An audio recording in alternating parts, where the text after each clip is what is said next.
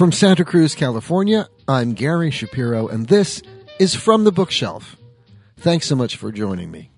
Ramon Hervey II is my guest. He's a very successful manager and publicist and has shepherded the careers of many greats in music, movies, television, and stage.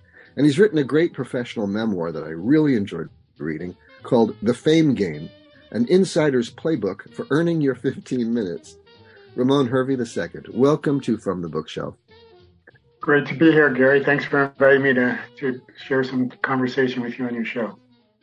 Glad to have you. It's a pleasure to meet you.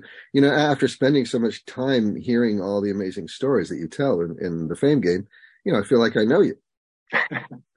And yet, there's a lot I don't know because you don't tell everything about yourself in this book. I mean, you mentioned that you started at Motown, or that was, you know, one of the platforms in which you launched your career. So how did you get to Motown? What happened before you got to Motown?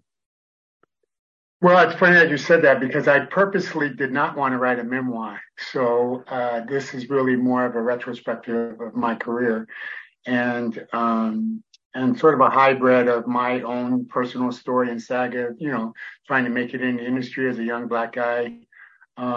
The fortunate intersection of working with many famous people and what my influences on them, and also just trying to, you know, this is post-civil rights period, so there wasn't a lot of Black people in the record business at that time. So I really try to tell a story from that perception as well.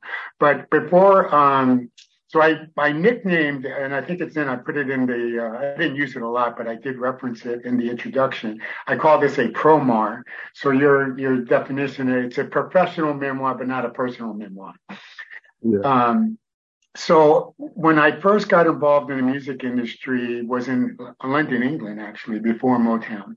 I was a flight attendant for Pan Am Airlines, and I was one of the first males and Blacks who were hired by Pan Am to be a flight attendant. At that time, they didn't have any males. They were like the last airline, even though they were the most prominent international air carrier at the time. They didn't have any men. So I killed two birds with one stone. I was a minority and I was a male. So I moved to London. I got based in London and I ended up getting hired. I got laid off and then I got hired by I dated a singer for a while, and she was signed to an agency by the name of Starlight Artists, a guy by the name of Peter Walsh, and he represented his claim to fame at that time was the Bay City Rollers. I remember them. Yeah, the Bay City Rollers. They're the next Beatles.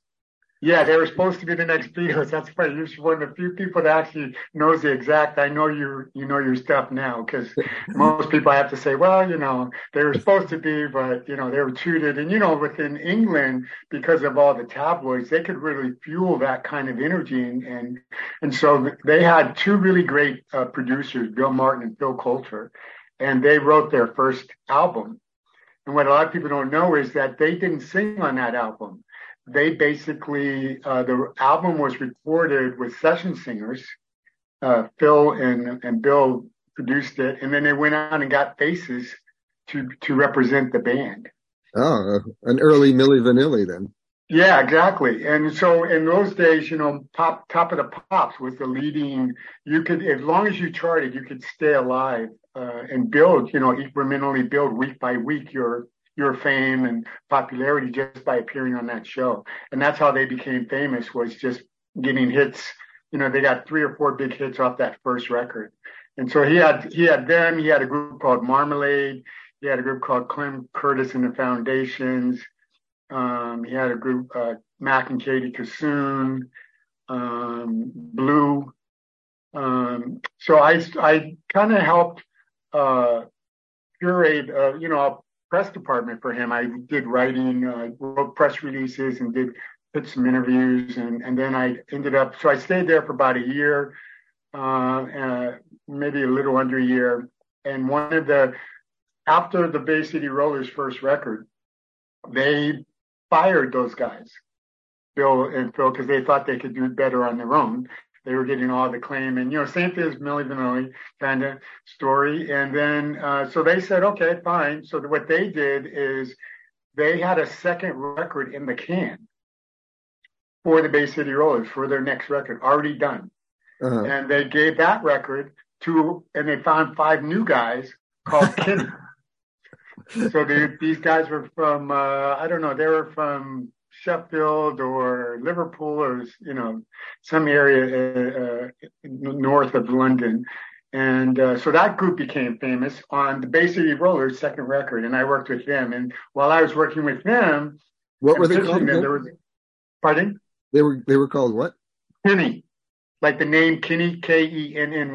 Oh. And so if you look them up, they actually got the second Bay City Rollers, and that became their break into the business. It's a hilarious story. So I ended up working with a lot of these fanzine magazines, and one of the editors of one called Poster Magazine asked me would I come and be an editor for his magazine. And that's what I did. So I ended up going there, and I helped him run. We were a small team, 4 people. It was him. There was a guy that had a fishing magazine, me, and a graphic design artist. And the concept of the magazine was you could get 4 fold-out posters of famous people. So you'd get the editorial would be on the back of the pictures, and then they could pull it out, And I was the only writer, but I said, hey guys, we have to make it look like we're more than one person. So how about if I just make up some names and I'll write it, but I'll be I have some synonyms so that people will think that we have more than one writer. And then I helped him develop a second magazine called Superstar. And so I did that the last year I was in London. And then when I came back to Los Angeles, I actually wanted to continue in the writing vein. But a lot of the magazines, what I did in England didn't really translate well to the American market per se. I didn't really want to write for those, but I tried Billboard, Rolling Stone. Most everything was on spec. Like you do a spec review if we like it, then we might assign you to something, but it wasn't about any money being exchanged. So it was all trial and error, and I really am not going to waste my time doing that. So I got a job working part time at a photomat booth, believe it or not. Just during the day, just to get a little bit of money. I didn't come back to the States with a lot of money in my pocket. And while I was at Photomat, I got a call. I was reading a Soul magazine, which is a very popular R&B, one of the oldest soul magazines in the industry. Back then, it started in the early 70s. Regina Jones started it. And I saw in the staff of their team that Bruce Tolleman, a guy that I had gone to college with, who's become a very successful, photographer, music, entertainment photographer in his own right, was on their staff as their, photo editor. And so I reached out to him and told him I was looking to get a gig. Maybe I could, do some freelance work for Soul Magazine. And he goes, yeah, I can introduce you to Regina, but I know this guy at Motown, Bob Jones, and he's looking for an assistant. And you might want to give him a call. And so that's what I ended up calling him while I was in this photomat booth, which I don't know if you remember what those, they were little small huts. They were very small. I'm like 6'1", and every time I moved around that thing, I knocked something over. My knees hit something, So it was really funny. I only did it for a couple of weeks, but and I got calls that they were going to rob the place as well, which I thought was hilarious. Like, why would you be robbing, but it was right in the hood in Los Angeles on Rodeo Drive. And so I got a call from Bob Jones. I went in and I ended up being hired as a writer publicist for Motown. When they moved from Detroit to Los Angeles into the CNN building on Sunset, that's the same time that I got hired. And my first responsibility was to unload their press packages, boxes, and then, but I worked with, mostly second tier artists at Motown. Yeah. I had access to a few of the big names, but at that time this was in 77. So, they had Stevie Wonder, Marvin Gaye, Diana Ross, the Jackson 5, Smokey Robinson, the Four Tops, the Temptations. I mean, all their big names were really at the peak of their careers at that time. But there was a guy named Mike Roshkin, who was the vice chairman, head of PR. They also had, Rick James. They had the Commodores. So I worked with those guys, and they were starting out more so. And I also worked with Dennis Edwards and Eddie Kendricks, who had left the Temptations, and they were, fermenting their solo careers. I worked with Junior Walker and the All-Stars, the Dynamic Superiors, Willie Hutch, some really great talents. But they weren't the peak performers that were on the label. But my most exciting time at Motown in those early days, and I worked there for about a year, was being in a meeting with Stevie Wonder during the Songs of the Key of Life. When that record came out, he called a meeting for all the major departments. He wanted to have a meeting to find out what was the marketing PR strategy for taking advantage of that album, which to me, when I look back at his career, I still think that's probably the best record he's ever recorded in my mind. Is that the first 2-record set that Motown had ever put out?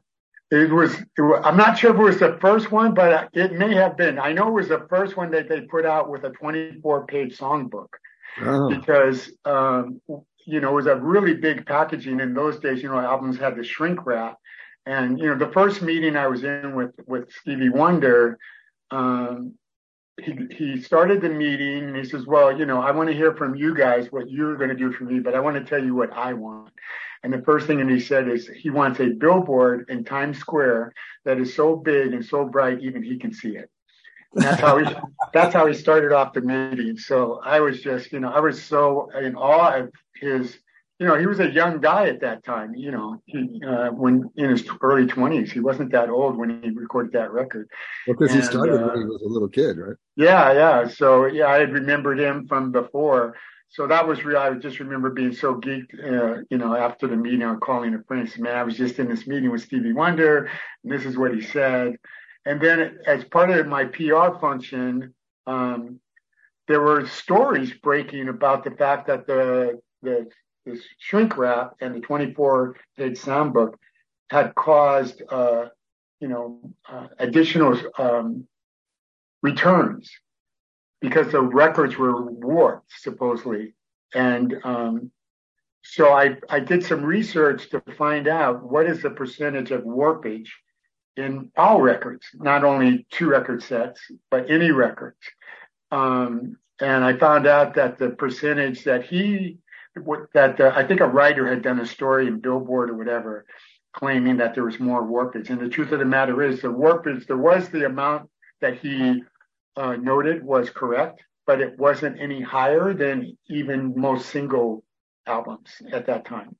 So that was one of my first experiences at Motown, when I also found out that there was very much of a caste system at Motown, and I was in the lower caste, and I wasn't supposed to. I did this story by talking to their manufacturing department, a guy in the department, but he wasn't the head of the department.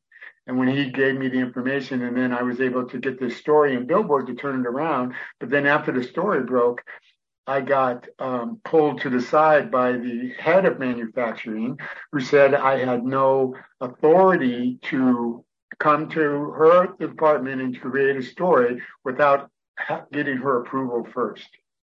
Even though it was a positive story. Yeah, even though it was a positive story. And I got burned. I almost got fired on another thing because I was pitching the Commodores to a guy at Newsweek, and I didn't realize that I wasn't allowed to call Newsweek, that my main responsibility was to work primarily just on Black press. And Michael Roshkin, who was the vice chairman, he handled all the A-list press. Mm-hmm. So I pitched this guy, called him up. I forgot what his name was. And I said, hey, I'm from Motown. I have this new group. They've got a hit on his charts. I want to see if you might be interested in doing something. And he goes, well, what's your name? And I told him my name. He goes, well, I usually work with somebody else from Motown, usually calls me. And I said, oh, well, okay, well, I'm calling you. Is it, can we talk, or are you saying you can't talk to me? He goes, yeah, let me call you back, And So then I get, so my boss, Bob Jones, the guy who hired me, he goes, "What the hell are you doing calling Newsweek?" And I said, "What do you mean? I didn't know I wasn't allowed to call Newsweek." He goes, "No, I can't even call Newsweek. Michael Rothstein is the only one that can call Newsweek." He goes, "And he wants to talk to you right now. Go up to his office. I don't even know if we can save your job. He might want to fire you." So I said, "You're serious?" He goes, "Yeah." And he's serious. So I go up there and I meet with Mike Rashkin, and he laid down sort of the gauntlet of the rules and everything. I say, "Hey, well, I'm sorry. Now that I know, I'll make sure not to do that again." So he didn't fire me, but it was just one of those things where I knew it was not a place where I was going to really grow and be nurtured, because there were so many things that you weren't allowed to do that would thwart your creativity and just your enthusiasm, I think. Yeah. So moving on from Motown had to happen. Yeah, I had to go. I knew after that, I knew that it was my time would be short. And then I got laid off from Motown. And that gave me the opportunity to take on a temporary job initially with Rogers and Cowan public relations. They've been spending most of their lives living in a pastime paradise. Been spending most of their lives living in a pastime paradise. Been wasting most of their time glorifying days long gone behind. Been wasting most of their days in remembrance of ignorance, so dispraise. Tell me who of them will come to be? How many of them are you and me? Dissipation, grace relations, consolation, segregation, dispensation, isolation, exploitation, mutilation, mutation, miscreation, confirmation to the evils of the world, and spending most of their lives living in the future paradise. Been spending most of their lives living in the future paradise. They've been looking in their minds for the day that sorrow's lost from time. They keep telling of the day when the Savior of love will come to stay. Tell me who of them will come to be? How many of them are you and me? Proclamation of race relations, consolation, integration, verification of revelation, acclamation, world salvation, vibration, stimulation, confirmation to peace of the world. They've been spending most of their lives living in a pastime paradise. They've been spending most of their lives living in a pastime paradise. They've been spending most of their lives living in a future paradise. They've been spending most of their lives living in a future paradise. I'm Gary Shapiro. This is From the Bookshelf, and that's Pastime Paradise from the Stevie Wonder album Songs in the Key of Life, which won the Grammy for Album of the Year in 1977. And the success of that album was due, at least in part, to my guest, Ramon Hervey II, who has worked with a number of great musicians and entertainers, from Little Richard to Richard Pryor to Vanessa Williams. He's also written a great book called The Fame Game, an insider's playbook for earning your 15 minutes. Ramon Hervey, race is a theme in your book. You talk about the difficulties Rick James faced getting his record on MTV and the unfair practices that favored Dick Clark's American Bandstand and hindered Don Cornelius's Soul Train. And I wonder, is race still an issue in the music business? Yes, it's still definitely a struggle because the system hasn't, I think the problem is that the record industry is just a reflection of contemporary culture. That's all it is. It can't set, it can't be, you can't find one industry that's going to be able to operate fully in a way in which it eliminates racism or social injustice when the whole culture is part of it. So unless the culture changes, then the companies that, whether it's entertainment, whether it's banking, whether it's politics, then they get the benefit of those cultural changes, and it starts to be ingrained in the people. But I think in all fairness to the record industry or even the entertainment industry, it's just one source. And I think it does shine a light on things more so because most of the people our business is based on public consumption and public knowledge of of the artist. The more popular, the more famous they are. So it brings more attention to the injustices that happen than maybe other industries where people they don't have a watchful eye on what kind of injustices are happening behind the scenes in those businesses because the people in those businesses are not public figures. So I think that it is much harder. I think Barry he moved the needle in many, many ways. And I felt really blessed as a black man, a young black business guy, trying to get into business to have that training. And because he was the most successful black in the entertainment business at that time, with what he did with the company and the fact that he was able to cross over so many of those artists. And he not only did the whole idea of not putting blacks on the cover, but he also didn't want to put whites on the cover. With Tina Marie, for example, on her first, he didn't want people to know that she wasn't black. So her very first single came out as a as a white single thing, because he was afraid that because she was being released on Motown, there would be backlash to her being white. Like, why are you putting out a white singer? So they wanted her to find an audience first before they tell people she's white. So it worked both ways, But yeah, all those, having access to mainstream media is so important to any artist's career, So what Don was facing with Soul Train, what Rick James helped to shine a light on with MTV was just, we're as good as any white artist or any other artist. And if you just give us the access, you'll find that people will appreciate and enjoy our music. So it just made it very hard for any, labels, and also, every label. If Barry wouldn't have crossed over those artists like Diana Ross and Marvin Gaye, he would not have he wouldn't be looked upon historically in the same way.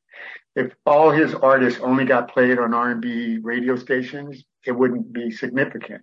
But he was able to get these people on Ed Sullivan and all the major talk shows at the time covered them, and multiple times.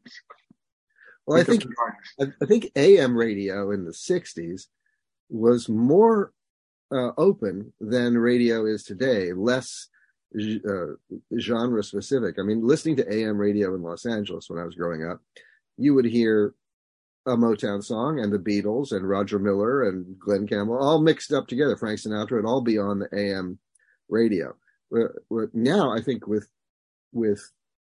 streaming, particularly when you subscribe to a streaming service, it's going to play for you the music that it knows you like over and over again. Right, but even the streaming, what they've done is, social media as a whole it's only 13 years old in terms of its reaching mass consumption, so it's kind of a child still, or a teenager.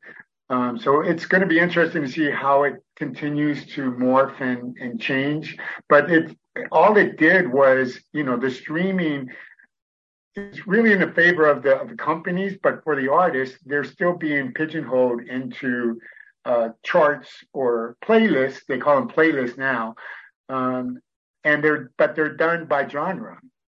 So blacks are, it's still tough to get blacks play on Spotify, and now you don't even have You don't have the AM radio. You don't have rock radio. You don't have, R&B radio. So you don't have these other, you're kind of stuck with either Spotify or Apple Music. And if you get on those playlists, then radio will come on. But radio's really just become like we only play the hits. They don't break any artist. And the costs for getting on radio are, exorbitant for singles. I mean, only the big artists really use radio now in the same way that we used to use it back in the, the 70s, 80s, 90s, up until, streaming. I mean, even downloading, when you think of downloading, who would have thought that would be, old passe? It didn't really last that long. It took 9 years. I think I remember reading an article that in the 9th year of iTunes, Adele was the first artist to just sell 2 million records after 9 years. You think of all the famous artists that were on, they're out there that could have, U2, anybody else. And it took 9 years for the first artist to even sell 2 million records. And then when Spotify came out with streaming, then Apple Music went and changed, they decided, well, we can't compete because we're still downloading. So they actually got rid of their own downloading system and changed to a streaming platform to make Apple Music to, reveal Apple Music. Well, if a person, you probably know this, if a person streams a song, does the artist make as much as they would if they had bought the single? A 45 or a 12-inch or something? No, they're making less. And also what people don't, streaming on both sites or stores, whatever you want to call them, and also for YouTube, if they don't listen to a certain amount of time, you don't get credit for the streaming. So if someone pulls your record, streams your record, and they only listen for 10 seconds, you don't get credit for that. I forget what the break is, but there is a break. So unless they reach a certain point, you don't get credit for those streams. And the amount of money that you make, it's almost like the record industry reverted back to the singles industry in the 50s and the 60s, where you basically, the only way you made money was if you could sell singles. And then in the 70s, when they, I think the streaming services have pretty much destroyed or made the album format archaic. A lot of artists don't even put out their music on a hard copy CD. You can't even buy a CD. You can buy vinyl, and you can do it. But there's been a little bit of rebirth in vinyl, but yeah, CDs no one does it anymore. I mean, first of all, the younger generation, they don't even, they miss the whole transition from album to CD and all that stuff, they don't even know. It's almost like if you gave them a regular telephone, they wouldn't know how to use it. It's like nobody owns a CD player, that's what, no, I don't even know. I don't have anything to play this on, That's an amazing thing, isn't it? Yeah, it's pretty scary. I want to talk to you about some of the great people that you worked with that you talk about in your book, Ramon Hervey, The Fame Game, an Insider's Playbook for Earning Your 15 Minutes. I don't think I'm going to get my 15 minutes. I read your book, and yet I'm still not famous, and I'm going to have to sue you. But what about Richard Pryor? I mean, you talk about him in your book, and it was a really wonderful section in your book because I'm an admirer of Richard Pryor. And I remember when that first film came out of him live. I think it's Richard Pryor in concert or something. Yeah, Richard Pryor live in concert. I think that was the first time anybody ever did that, before there were HBO specials or anybody. Yeah. And that thing was a side-splitting, hilarious film that was also serious. Oh yeah, Richard was just he's an enigma, and I was so blessed to have an opportunity to work with him because at that time, when I moved to Rogers and Cowan, I got a chance to work with a lot of famous people, as you noted in the book. But one of the ones I was most proud of was getting an opportunity to represent Richard Pryor. And when I, because I was the only black executive at the company, and to get a black star of his magnitude, he was already a star before I signed him. So he brought more to me than I brought to him initially. So that was a real blessing, and I was really happy. And I had so many plans or ideas on how I could help him elevate his stardom.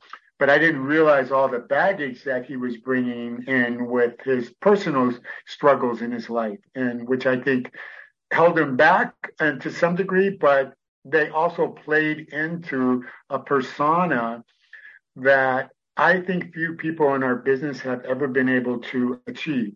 One is when you have time after time of missteps or things where either crises or you're falling out of grace with the public, and you find a way to turn them into pluses in your life, and you find a way to make people laugh about them.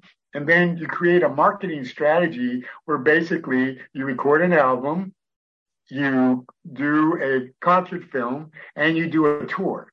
And if you look at the history of his career, this is a system that he did. And if you go through all of his films and his albums, you can explore and experience all of his missteps and his travails and how he handled them, and that I think is really remarkable I have never seen that happen. Normally when people make these kind of mistakes that Richard made, you're trying to mend and the wounds and limit the collateral damage. And then he would just come out and just throw it right at everybody. And he never lost his audience. They never gave up on him. They loved his vulnerability and his ability to just, be honest.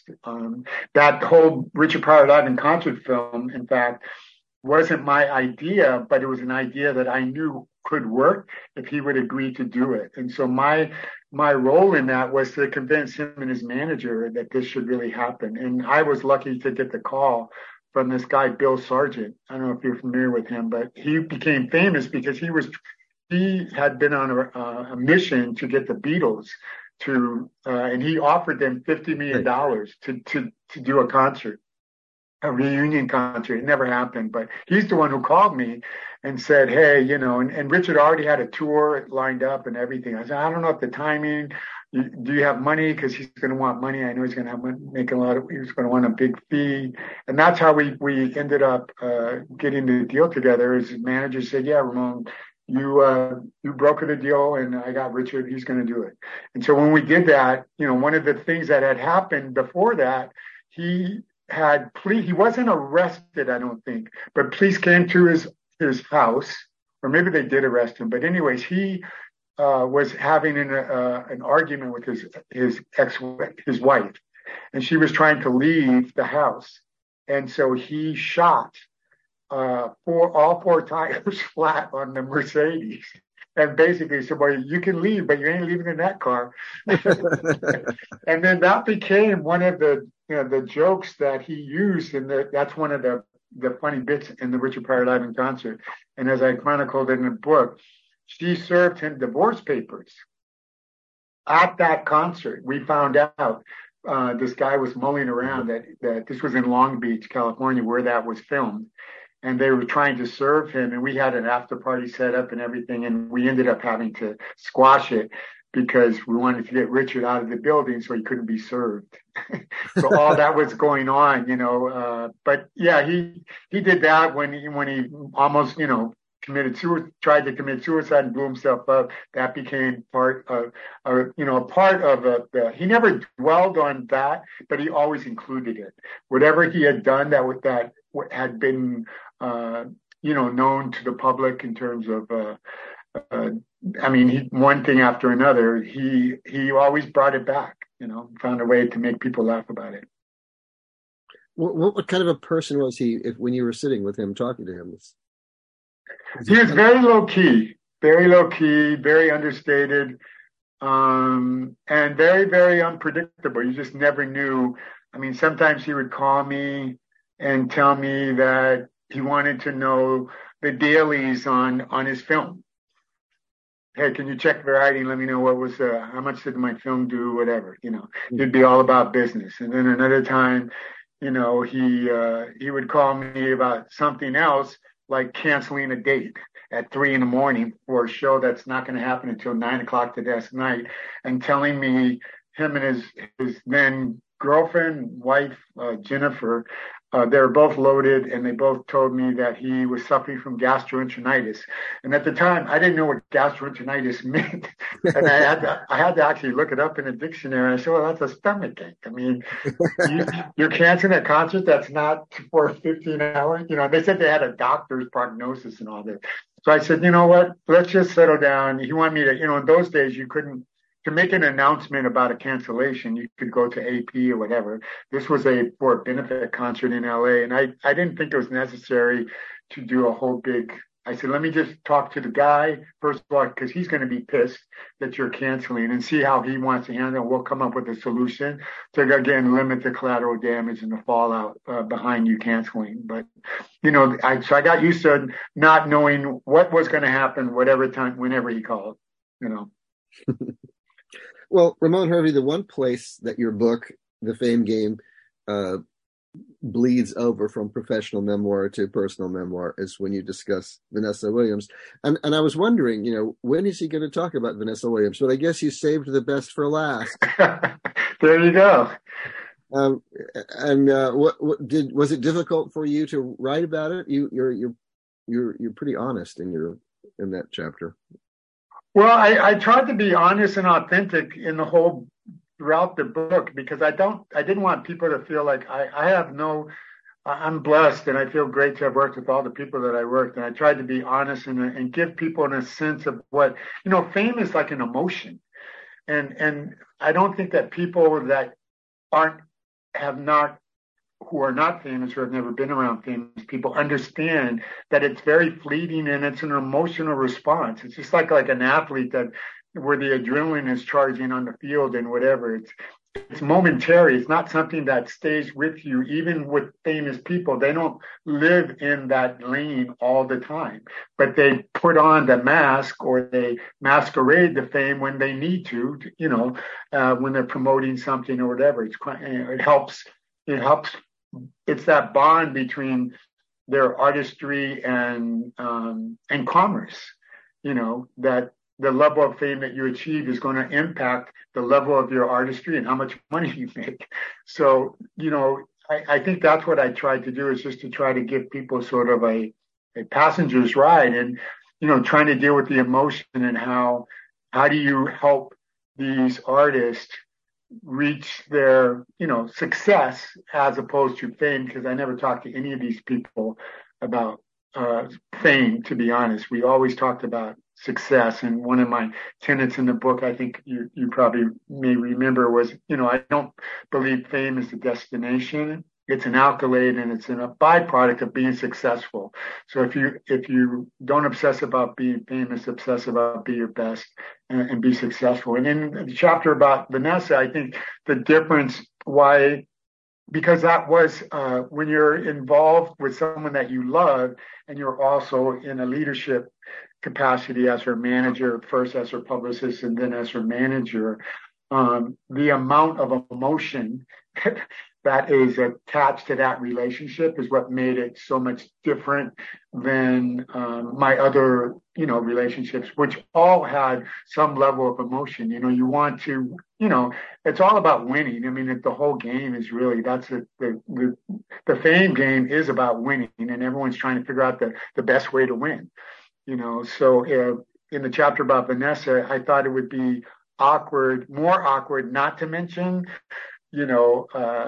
I'd have to actually hoard too much and not make it genuine and authentic. And so I did, share some of our, some of the missteps I made in our marriage, but also the fact that at the end of the day, I think that we both succeeded in our relationship, our business relationship, and in building come as it may be, a dysfunctional family. I think any divorce turns what you hope is going to be forever into some kind of dysfunction, and you have to learn how to manage that.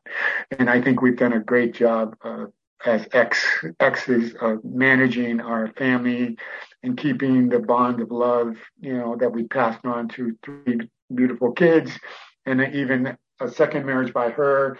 I kind of have gotten, her daughter is a 4th daughter through her relationship with marriage to Rick Fox, is almost like it's like a daughter to me. It's not like an adopted daughter, so I got a lot of benefit from great things, love and appreciation, and just becoming a father, which at the end of the day is the greatest role of my life. It's been the most, fulfilling, and I cherish it more than, being a manager, publisher. It doesn't matter who else I ever work with. Nothing will top, being a dad.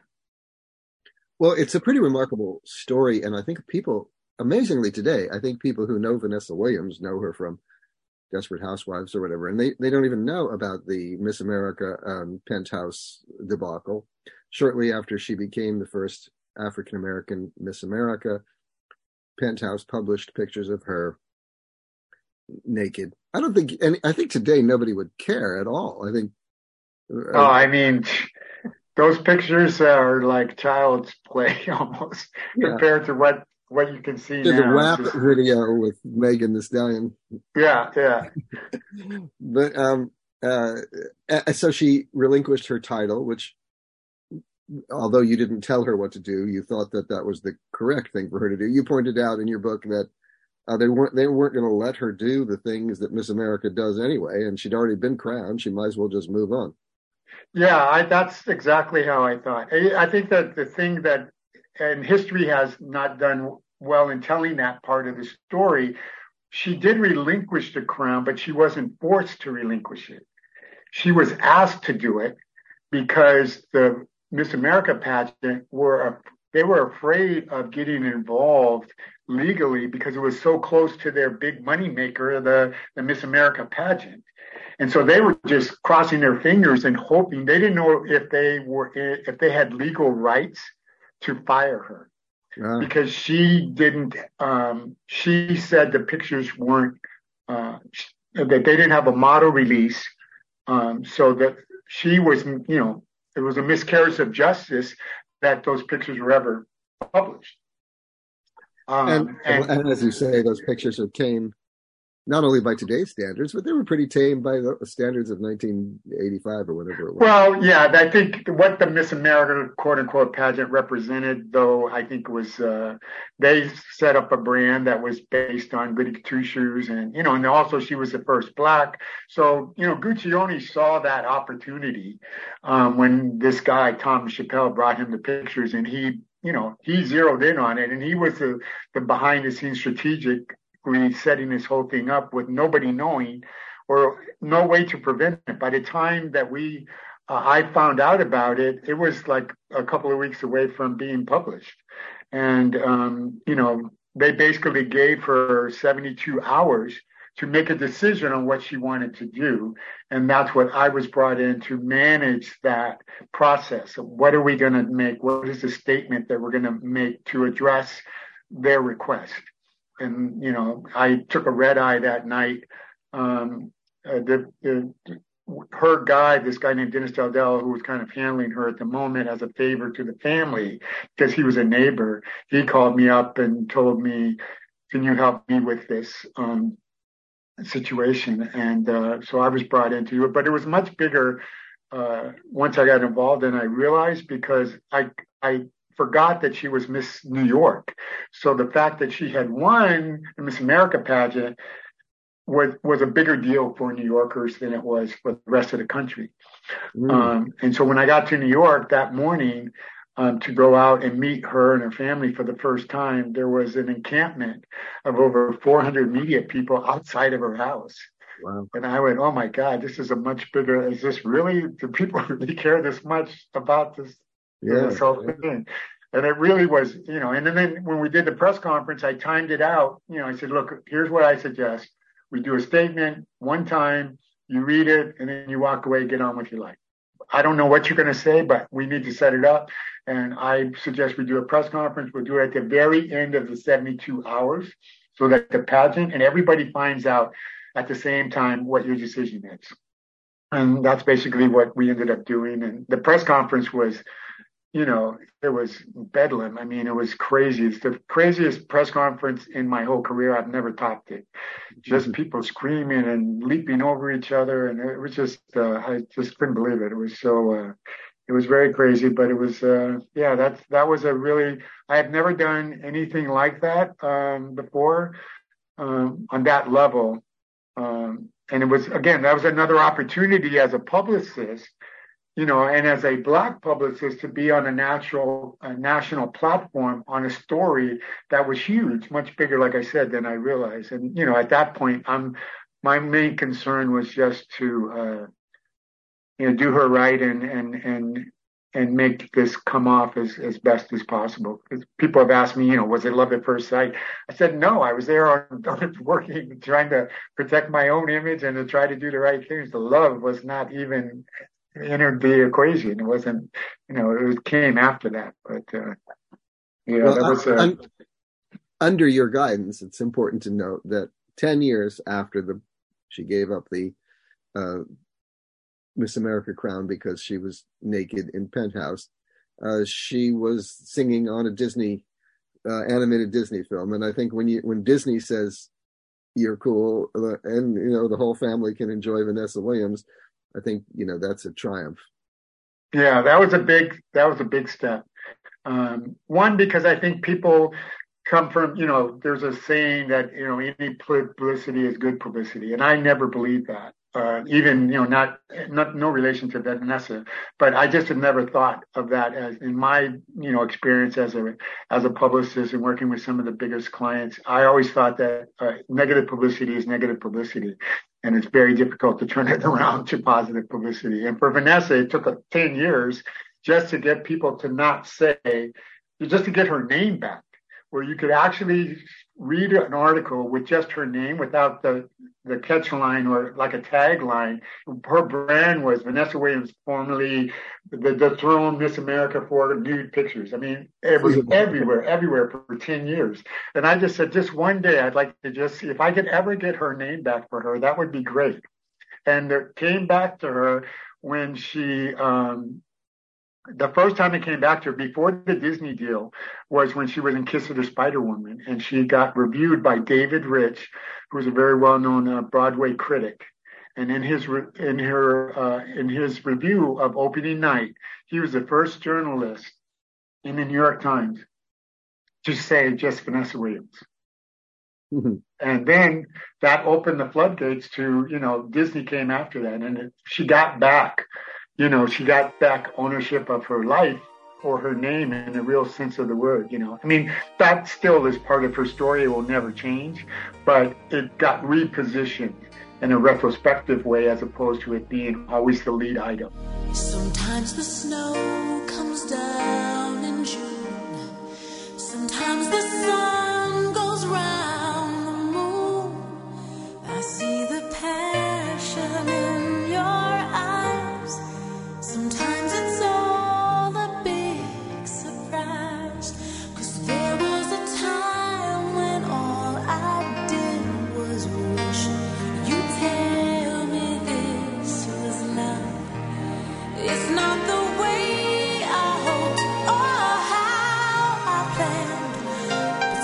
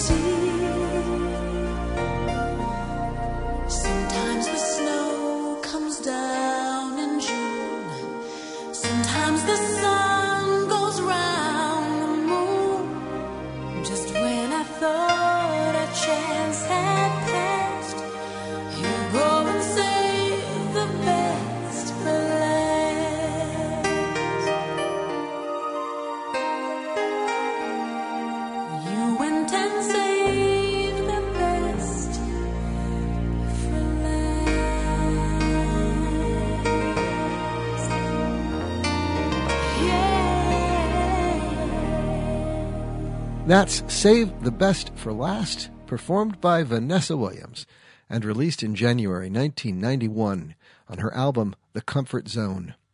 The song, which was nominated for Song of the Year at the Grammy Awards that year, was written by Phil Galdston, Wendy Waldman, and John Lind. Vanessa Williams was managed by and later married my guest, Ramon Hervey II. And he tells the whole amazing story in The Fame Game, an insider's playbook for earning your 15 minutes. Well, of course, there's a whole lot more in the book, The Fame Game, an insider's playbook for earning your 15 minutes, including stories of Bette Midler and Babyface and Little Richard and all that. And it's a great book. Ramon Hervey II, thank you so much for spending some time on From the Bookshelf talking about it. I appreciate it, Gary. Thank you so much. I enjoyed talking to you. Ramon Hervey II, the author of The Fame Game, an insider's playbook for earning your 15 minutes. I'm Gary Shapiro. This is From the Bookshelf. Ramon Hervey was married to and managed Vanessa Williams, and we just heard her hit, Save the Best for Last, which was written by Wendy Waldman, John Lind, and Phil Galdston. Phil Galdston has been a guest on From the Bookshelf a couple of times, and we've talked about songwriting, including the writing of Save the Best for Last. Here's what Phil Galdston had to say. I write, I call it informed writing. I'm aware of what's going on in pop music and other genres in which I write, and I'm aware to a degree of who's looking for what. Sometimes I'm extremely aware. Sometimes I'm called and asked. So with that kind of general background to the consciousness of the market, if you will, and I don't just mean that commercially, I mean the artistic market as well, my writing is informed. On the other hand, by and large, I've been most successful when I've just written whatever is coming out that day or those days, and then when it's coming out, if it has a particular sensibility to me that seems appropriate for an artist, well, I know I'm headed in that direction, and that might be my first stop. But a lot of times I only have kind of a vague idea of that. That will become more clear to me when I start to make the demonstration recording, the demo. And then I really have to think about how I'm going to present it and to whom that might appeal. So when you're first writing a song, it comes to you as Phil Galdston, but then after a while you think, oh, Cher, I could do this for Cher. Yeah, although I'd shade that this way. Sure, it's coming out of Phil Galdston or from whatever source I'm getting it. I'm not one of those who looks up to the sky and says, thank you for sending this through me, but I certainly have had my experiences of it, of feeling that there's some other influence over this work. But that said, one of the great joys of writing songs is really not terribly different from that which creative people speak of when they create particularly novelists, poets, etc., and that is that you can take on the role of any character you want. I mean, I frequently will note that I've been happily married for 30 years, and in that time, I didn't really have a lot of motivation to write a heartsick, lovesick song. I didn't have a lot of romantic tragedy in that period. In fact, I had none. So how could I write that? Well, I could write that by doing exactly what other authors do, and that's imagine a scenario or be struck by a scenario that I read about or heard about that motivated me. So there's a certain acting element in it. There's a tremendous, I mean, you can call it acting because I think you're still thinking of it, and there's nothing the matter with this, you're still thinking of it as writing songs as being a kind of a performance. And there is a truth to that. But I'd say before that happens, there is just what's the backstory? I think the literary analog to songwriting is short stories. That's how I see it. What you leave out is at least as important as what you put in, sometimes more so. So when Wendy Waldman and I wrote the lyrics to Save the Best for Last, I wrote the music with John Lind. And when I wrote the lyric with Wendy, who's one of my favorite collaborators on the lyric side, we spent a lot of time, actually, bashing out a story, going back and forth. What is the story? What's going on here? And then when we were done with the lyric, or as we wrote the lyric, we gradually were, of course, removing things. So, certainly there are limitations of time in songwriting, and limitations of space in a way, because, you know, you've got to deal not only with the length of it, but the pace of it and the structure of it. So you know more about that song than we do, because there's this backstory that informs it. Yeah, I know a lot about it. and that's true. I say that that's true of a lot of the songs I've written in my life, and it was particularly true after writing that song. Well before the time it was successful. It just was a great breakthrough moment in chewing the fat and having fun with that. And then it leads to all the inevitable questions. Well, would this narrator say this? You know, would this character do that? Gee, I don't know. And how am I conveying that to the audience? And then, of course, the more you get into that, the more each word and musical nuances, this is not just about lyrics, become really, really important. That's it for this week's From the Bookshelf. I hope you enjoyed the program, and will come back and see us again next time. In the meantime, you can check out our website at fromthebookshelf.com. You can subscribe to our podcast wherever you subscribe to podcasts. You can even get your smart speaker to play From the Bookshelf by saying, "Alexa, play Gary Shapiro's From the Bookshelf," and she will. Until next time, for From the Bookshelf, I'm Gary Shapiro. Take care. See you soon.